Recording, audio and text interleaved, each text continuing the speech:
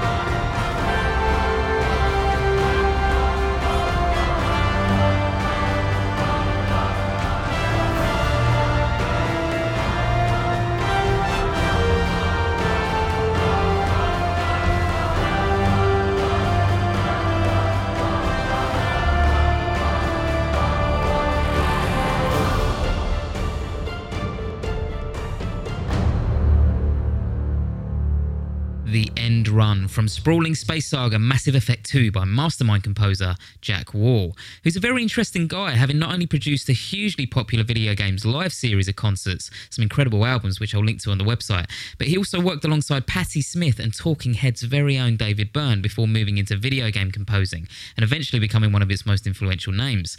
As a result, his resume naturally includes some of the industry's biggest titles, making Mass Effect 2 colossal in more ways than one.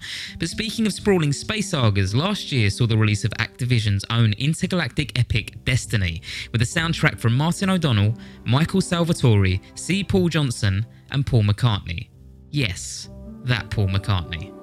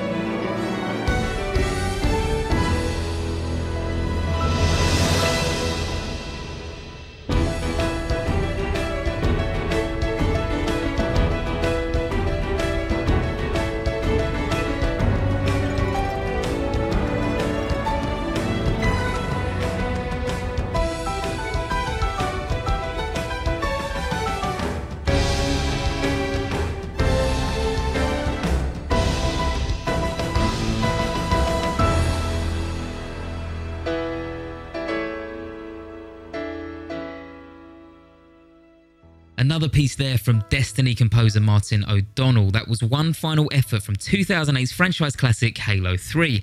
And for a series that for the most part involves destroying alien hordes with heavy-duty phaser guns, that was quite a rhythmic, jovial piece.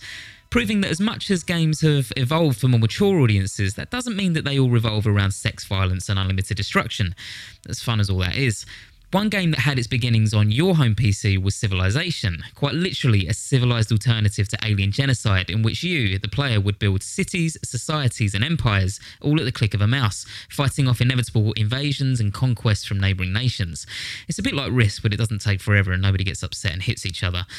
This piece in particular is an important one in the world of game scores because not only does it feature one of the most diverse and original soundtracks in music, but it's one of the only tracks in the history of the world to win a Grammy. By accident. See, even though Christopher Tin composed this original piece and many others for the game, he also went on to include it on his own instrumental solo album. The Grammys had no idea it was created for a game, but still, he went on to scoop himself a nice big gold statue for his troubles. From the 2005 game Civilization 4, this is Baba Yatu from composer Christopher Tin and the Soweto Gospel Choir.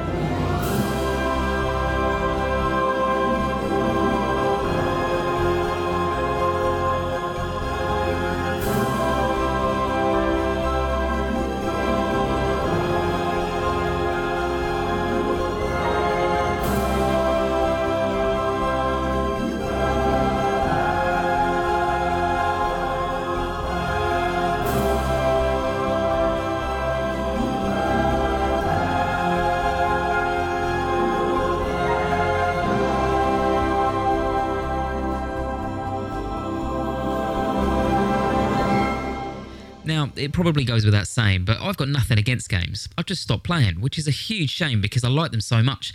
It's just that there's so much to choose from now, I don't know where to start. So if you're a big gamer yourself, please feel free to give me your best recommendations. A little while back, my mate Ollie kindly tried to educate me with some new titles, so he sat me down with a really nice cushy game called Little Big Planet, which you just heard some of the lovely music from, in fact. Due to my horrible habit of being easily distracted, I admit I didn't really get that into it, but that didn't stop Ollie enjoying himself running around a colourful world of odd little characters. And I must have enjoyed it more than I thought because I obviously remembered how nice the music is. Maybe I just wasn't patient enough. But the few games I have enjoyed dipping in and out of are the big open world ones. They're just so easy to get sucked into when you can quite literally run around going wherever you like, doing whatever you please for hours on end. And even though I've never had the opportunity to play it, one such game played a part in the 2007 drama Reign Over Me, and no matter what your thoughts on Adam Sandler might be, this was one of the most heart-wrenching, nicest things he's ever done. I'm so sorry, by the way, the game I'm talking about is Shadow of the Colossus, and like I say, I haven't been lucky enough to play it, but I really should have had the decency to play all of these games before coming on here and talking about them. But I suppose as long as we're mostly focusing on the music, you can probably let me off. So anyway, when Ko Otani came to compose the score for the game, he came up against an interesting challenge. The fantasy story revolves around a character named Wanda who finds himself in a vast, barren and unpopulated land with nothing more than a few ruins and twigs on first inspection. But it's the random encounters with the giants who occasionally rise from the sands that keep you on your toes. But for the majority of the time that the character roams and explores the world alone, there's no music at all, only the sound of the howling wind and the rustling of movement, a deliberate move by the game's creators to emphasise that uneasy feeling of isolation and loneliness. That sounds creepy, maybe it is one that I'll track down. This is Ko Otani's composition for Shadow of the Colossus titled Prologue to the Ancient Land.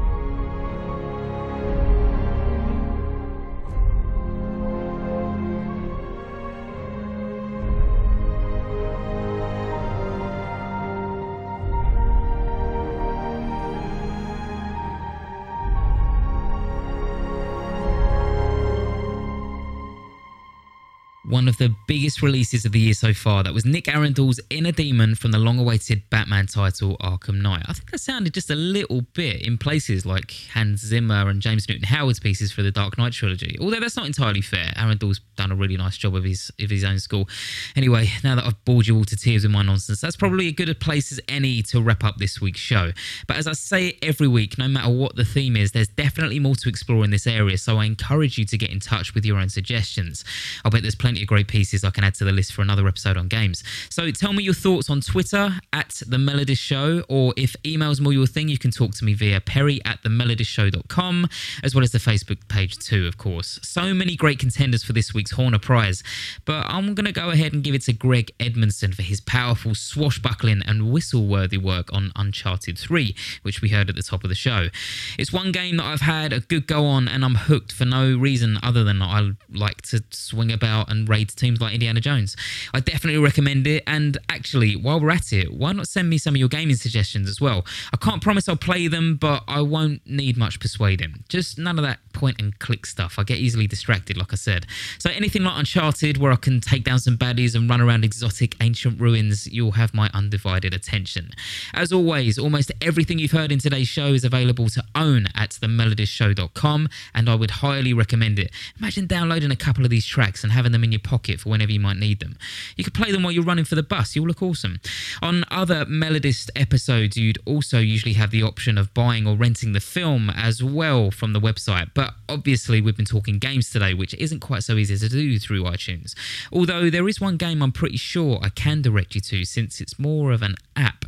I don't download many games for my phone at all, but this one came highly recommended to me last year, and I'm really glad that I got hold of it. A beautifully simple, straightforward puzzle adventure called Sword and Sorcery. I was an instant fan, not only because of its gorgeous visuals and soothing graphics, or Jim Guthrie's exceptional soundtrack, but because it reminds me a little bit of those games that you used to play on the school computer. You remember? Maybe like a pixelated turtle or a tortoise you had to move around the screen or something. I don't know, maybe I dreamt it. Anyway, head on over to themelodistshow.com to get hold of this episode's incredible music, and I'll also direct you to this game too. Here's a piece from the soundtrack by Jim Guthrie. I think you're going to like it. Have a bloody lovely... Got horns beeping outside. I'm so sorry. I'm doing this during rush hour, so there's a hell of a lot of noise going on outside. Have a bloody lovely week, everyone. Be careful out there. Dance like nobody's watching. Eat the last donut and put some sugar in your tea. Life's too short. This is Perry Joe Halloran saying see you all again next week on The Melodist.